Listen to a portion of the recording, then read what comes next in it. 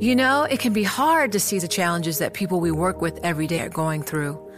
Invisible struggles like stress and burnout, caregiving for a loved one, or being misunderstood. But insight, awareness, and empathy will help us better see the issues they're dealing with. And that can make us and our companies healthier too. I'm Holly Robinson Peete. Join us on The Visibility Gap, a new podcast presented by Cigna Healthcare. Download it wherever you get your podcasts. Collaborate for a greener future at the Bloomberg Green Festival, a groundbreaking celebration of the thinkers, doers, and innovators leading the way. From design and culture to technology, science, and entertainment. Hear from inspirational speakers and immerse yourself in climate solutions. July 10th through 13th in Seattle. Title sponsor, Amazon. Official airline, Alaska Airlines. Get 20% off using promo code radio20 at bloomberglive.com/greenfestival.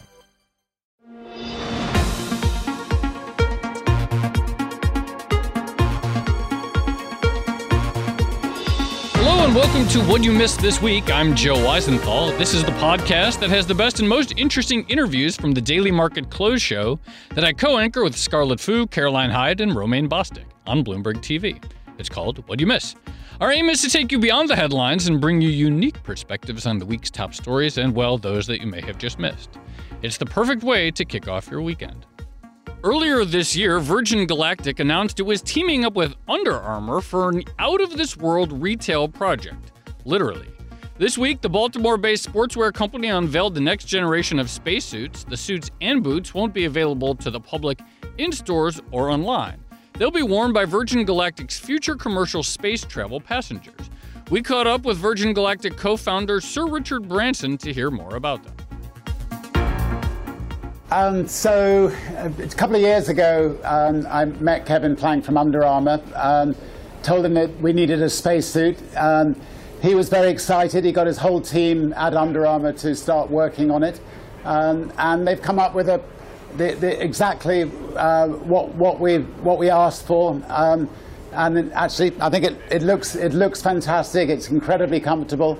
And I think our future astronauts will be delighted wearing it. They'll be able to float around in space without feeling constricted. They won't have a helmet on their head, which is quite claustrophobic, and they'll be able to look out of our beautiful windows and look back at the Earth and marvel. You're wearing it. You yourself are a future astronaut in the making, we understand. But how much did these astronauts that are hoping and waiting to go onto your own flight have involved in the design, in the R&D to make sure that it's fit for purpose? I think it's very foolish to make anything for anybody unless you involve the people who are going to wear these things. So when we launched Virgin Atlantic 35 years ago, we involved all our staff in how far down they would like their dresses or their how they would like their trousers and so on. And we've done the same with our astronauts. I've got 35 on Necker at the moment. We get together quite regularly, we get feedback and we party. Well, the spacesuit looks amazing, and I'm sure it's comfortable as well. I want to go on a little bit to find out how the test flights are going so far, because I believe you're currently carrying out these test flights. Give us a sense of the frequency of the test flights and how far they travel and what you've learned so far from them. So we've had an incredible few months. We're the only space company in America, including NASA, to put people into space since 2009, and we put we've made 5 new astronauts, and so now what they're doing is just fitting out the interior of the spaceship for passenger use, moving the mothership and the spaceship to our lovely spaceport in New Mexico. We'll then do a few more test flights. Then next year I'll go up, and then we'll start putting people up. And so we've got an exciting few months ahead. So 2020 remains the date for you, and for the 35 who are currently partying and wearing your astronaut outfits on Necker Island, they could be by 2020 as well. Will that start to be when these people who've been waiting can get on? Absolutely. it's a big year for me. I'm going to be 70, so I've told the team to hurry up, and they promised to promised to deliver it. It's also the 50th anniversary of Virgin next year, so it's going to be an exciting big year. And you know, I think at the end of this month we're going to be a public company, so we'll be the first space company where the public can invest in, and institutions can invest in,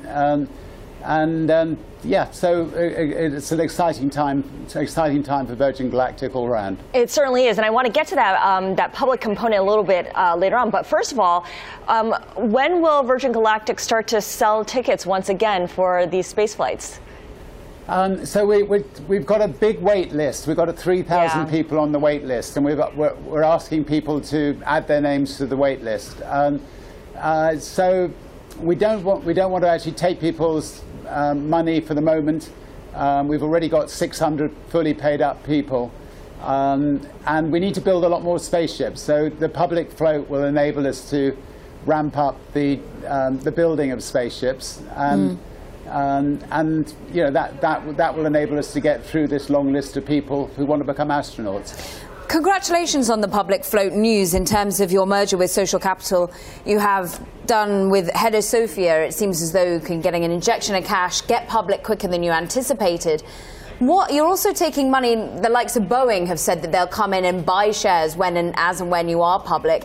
What would your relationship be with Boeing, for example? That news just broke this month. We're doing 3 different things with Boeing. One I can talk about. The other 2 we'll let you know about soon. Go on. The one I can talk about, is that our design teams are working together to look at whether we can create a plane that travels at 5 times the speed of sound, that is environmentally as friendly as it can be. And that is a lot more cost effective than Concorde used to be, and that's a project that's where some of the initial money that they're putting in will go into. And of course, we'll wait for the other 2 announcements, the other 2 projects that you're working on Boeing with. I know that you halted talks for a $1 billion investment from Saudi Arabia last year following the murder of that Washington Post columnist. Are you in talks with other funds, whether it's sovereign or private, or companies to invest in, take a stake in Virgin Galactic? Well, our other partner in Virgin Galactic is Abu Dhabi.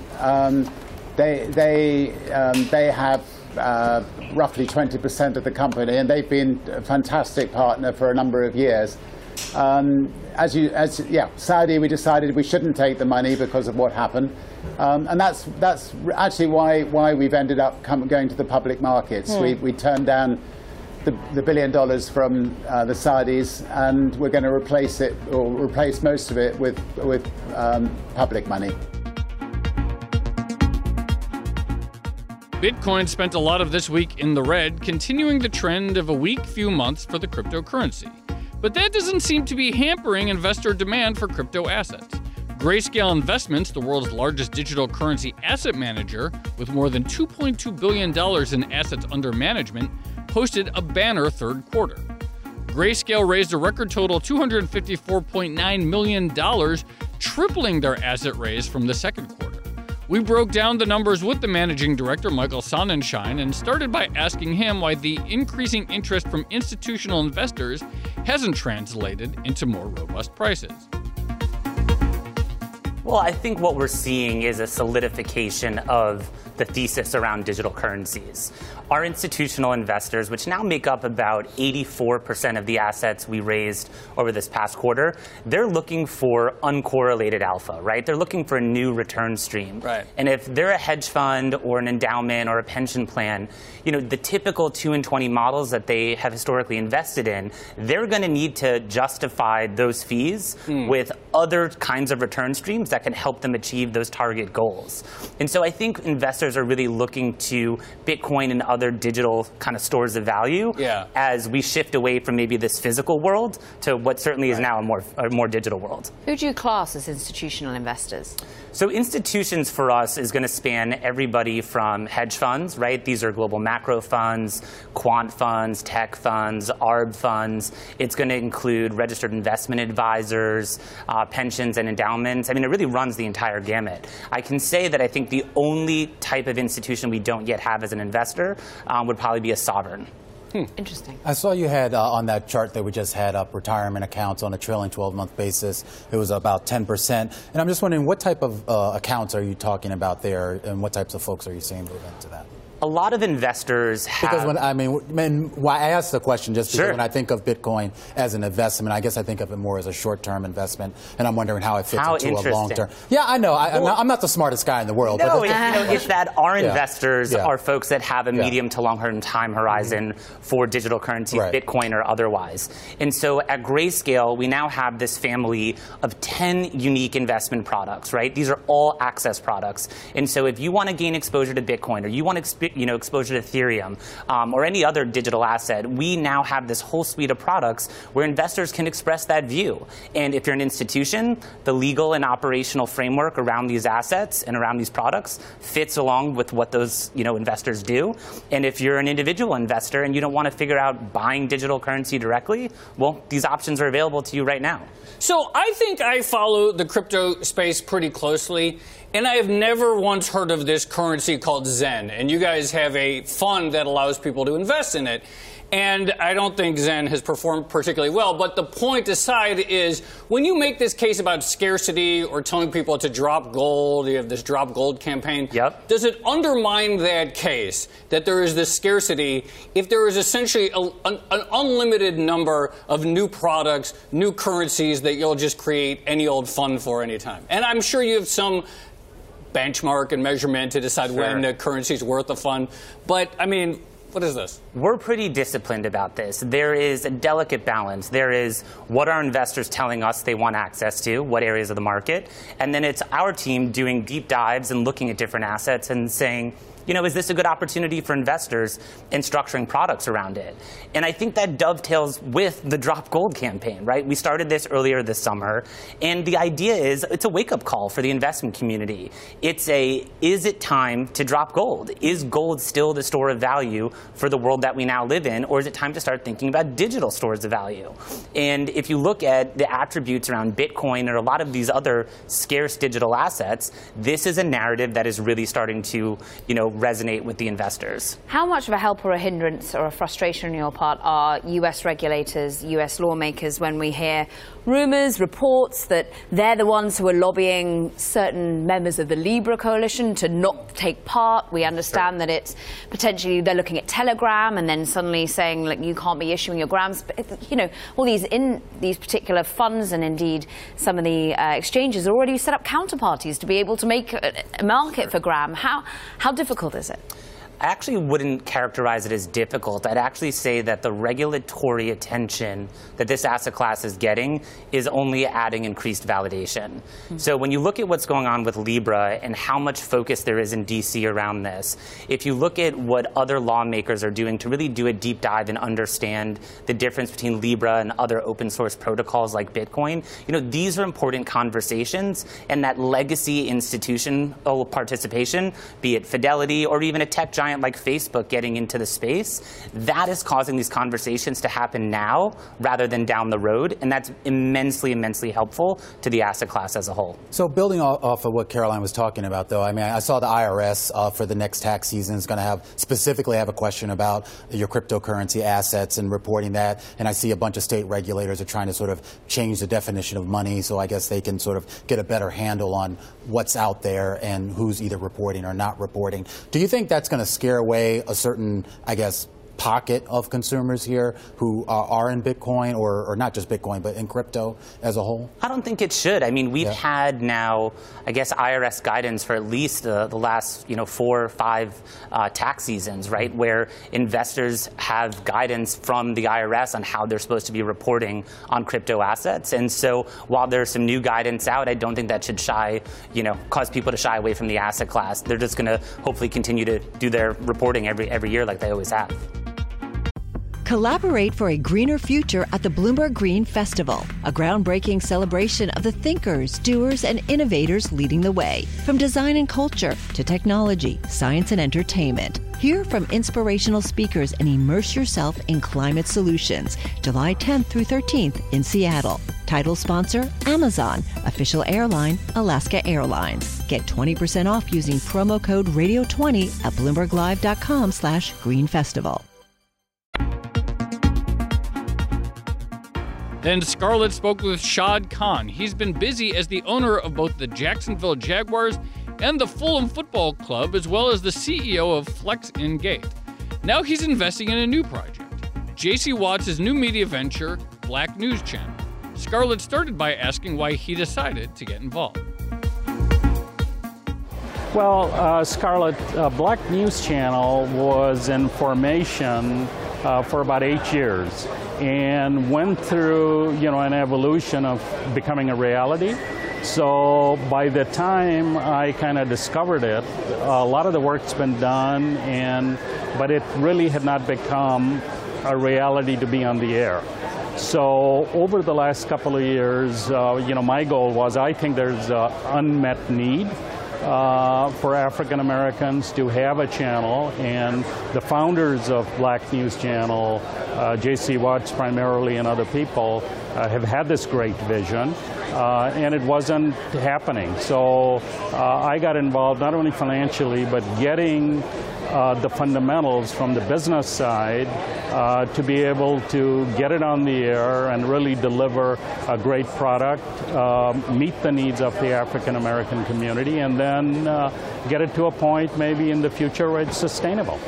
And I know that you've talked about how this is an open-ended commitment as well from you. How involved of an owner will you be? Will you be, for instance, looking at content and making suggestions on content? Absolutely not, no. I have really nothing to do with the editorial content. There's a team in place that will do that. My role is really limited to financial and the business side for them to get off the ground, have a great launch, deliver content that's meeting the needs, and then eventually become sustainable in the future. All right, let's talk about one of your other businesses, which is the Jacksonville Jaguars, which you purchased in 2011. The NFL ownership structure as it currently stands makes it one of the most exclusive clubs. We know that franchise values are sky high, but it can be really hard to find qualified buyers. Do you think there should be changes made to the NFL ownership structure, the rules to that? Well, I think, the NFL clubs, as you know, the 32 clubs, they're all individually owned. And it's up to really the owners who own them to decide if they're going to sell, who to sell them to, or what price to sell them to.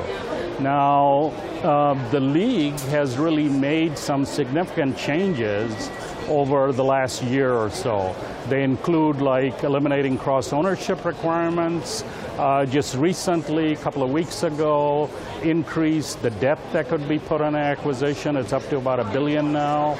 And there are a number of other ways to make it possible to have a bigger pool of potential buyers if a club goes up for sale in the future. Does more need to be done? Does the NFL need to consider what the NBA is currently thinking about, creating an investment vehicle that would allow smaller investors to buy minority stakes?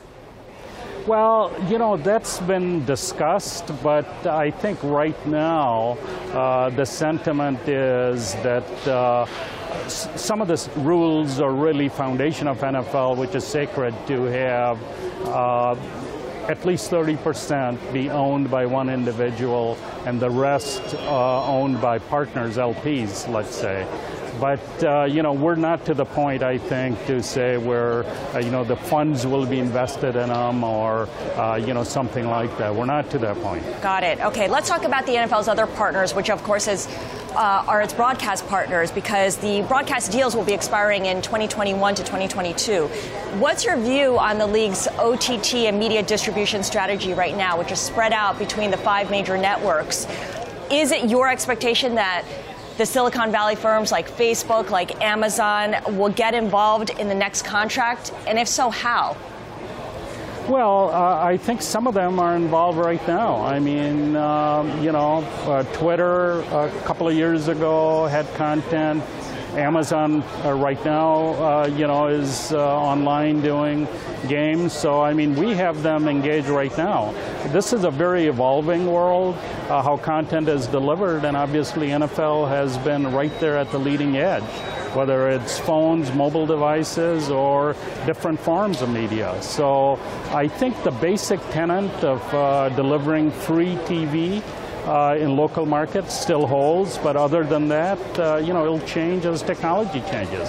And of course, part of the reason why you want to make it so accessible is because of the global nature of your end market. What kind of appeal does professional American football have internationally? How important is, say, the China market? Well, right now, NFL, when it comes to international, I mean, our primary focus obviously is London, Western Europe, Mexico, Canada. I mean, those are the primary markets right now we're focused on. I think, and then, in the future, obviously, look at other opportunities. Yeah. I mean, as an owner in 2 sports, the NFL and the Premiership, of course, you look at international appeal, and it's something that you're measuring constantly. How do you size up global markets, Shad? You brought the Jaguars to play in London, and of course the Premiership teams come to the U.S. How do you run the risk-reward model for sports when it comes to overseas audiences? Well, I think it's in infancy, quite frankly. I mean, when you compare it to where it is in the U.S. But for the NFL, you look at the power of NFL in the U.S., it's pretty dominant. And the growth is going to come from international markets. So really, even before my ownership of the Jaguars, the NFL was doing a lot of heavy lifting and involved in a lot of different ways of getting the content and the games internationalized, and we're just continuing that journey right now. And I mentioned that you own the Fulham Football Club, which gives you a pretty unique read on Britain. What's your take on what's happening over there? What impact have you seen from the uncertainty over Brexit, and what preparations, more specifically, are you making for the club? Well, I think, this, frankly, my personal opinion, I think is that this will be much ado about nothing because it's been going on for so long. Just recently, we opened up a new factory for auto parts in Luton to supply Peugeot over there. So I think there might be some disruption when it happens, but I think it'll be minimal. I was there last week for Americans. We don't even get the passport stamped, and you can go through a very quick process of random checks, even on immigration now. So if you file the proper form. So from my viewpoint, I think it'll be very minimal disruption. And finally, we wrapped things up with a look at what happened in Turkey this week. After launching an offensive into northeastern Syria with the U.S. on the sidelines, Turkey agreed to a brief ceasefire on Thursday. U.S. Vice President Mike Pence announced the agreement after more than 5 hours of talks with President Erdogan. With the implementation of the ceasefire, the United States will not impose any further sanctions on Turkey. And once a permanent ceasefire is in effect, the president has agreed to withdraw the economic sanctions that were imposed. The pause in military operations was supposed to begin immediately and last 5 days to allow the Kurds to retreat. But the conflicting interpretations of the deal were already being tested on Friday morning with continued skirmishes. We spoke about it and the impact on emerging markets with Gavin Sirkin, the founder and managing editor of New Markets Media and Intelligence. Gavin is also the author of Frontier, exploring the top 10 emerging markets of tomorrow, which was published by Bloomberg. We started by asking him how much teeth the U.S. sanctions really had. Yeah, I mean, there was no teeth. There was a big set of gums, really. You know, there was no bite in it. There was tariffs on steel. Turkey exports very little steel to the US these days. It was sanctions against some named individuals, but these aren't the kind of sanctions that we're seeing against Iran, for example, or even Russia. You know, these are very light sanctions. And so it was more about, I think, the diplomatic effort of Mike Pence and Mike Pompeo going down to Ankara and sorting this one out. Are you worried at all about some of the talk, at least among senators, that they could pass another bill that would actually maybe have a little bit more bite? There was talk about restricting purchases of Turkish sovereign debt by U.S. people. No, I think it needs that because, you know, if you listen to what the foreign secretary in Turkey has said today, he said, you know, Mike Pence has said this is a ceasefire. Turkey's foreign minister says this is not a ceasefire. This is a temporary pause to allow to allow cessation for, you know, who they call the terrorists to come out of the region. Mm-hmm. But this, you know, Turkey is not seeing this at the moment as permanent. So the US, I think, in order to create a permanent ceasefire, does need to ratchet this up. Well, is it plausible that even if it's not Trump's inclination, that Congress could further force his hand, which would result in sanctions that actually would have some bite? Yeah, I think that sanctions can have bite, but, you know, really, if you look at the track record of sanctions, right. You take Russia. You know, you look at Russia, we've had sanctions for more than 5 years, both from the US and from Europe. Russia's economy isn't going gangbusters, but it's surviving. Yeah. It's surviving quite nicely. You know, you look at emerging market returns this year, Russia is actually the #2 performer year to date in the equity markets, and that reflects quite a solid economy that's bumping along at 1.5% growth or something like that. And you know, kind of what sanctions do, the kind of silver lining of sanctions is that it actually forces economies quite often to look inwards, you know, and that's been the case of Russia, to actually, you know, address internally what they can do with the economy.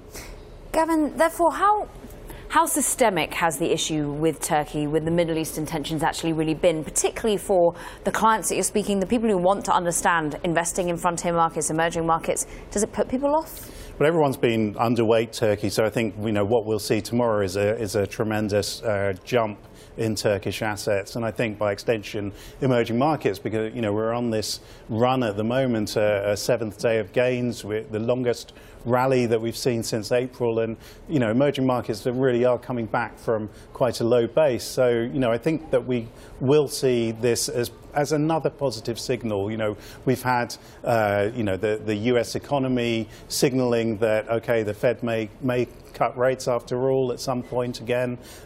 We've seen the positive news on the trade war, you know, perhaps leading to some kind of settlement, and we've seen other noises that have been, you know, from the Brexit side even, you know, which is kind of a funny one, because, you know, we're seeing news that's more towards Brexit actually happening, but yet that's seen as a positive sign for the market. So, you know, from an emerging markets perspective, you know, this is increasingly risk back on.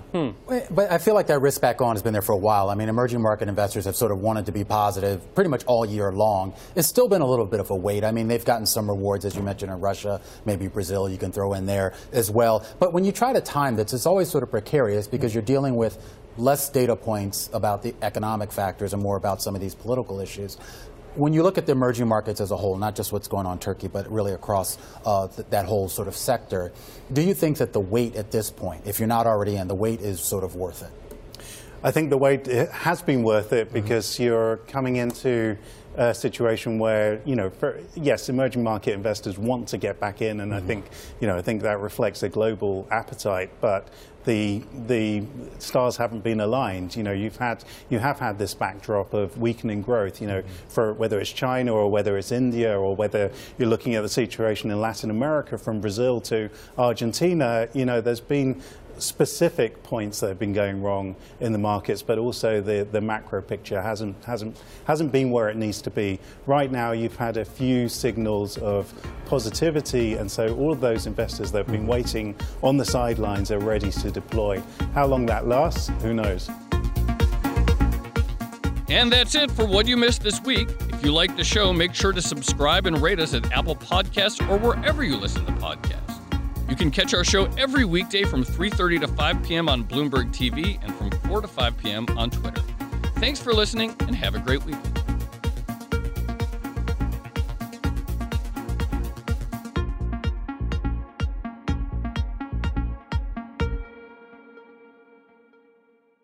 The countdown has begun. This May, 1,000 global leaders will gather in Doha for the Qatar Economic Forum powered by Bloomberg, held in conjunction with our official partners, the Qatar Ministry of Commerce and Industry and Media City Qatar, and premier sponsor QNB. Join heads of state, influential ministers, and leading CEOs to make new connections and gain unique insights. Learn more at QatarEconomicForum.com.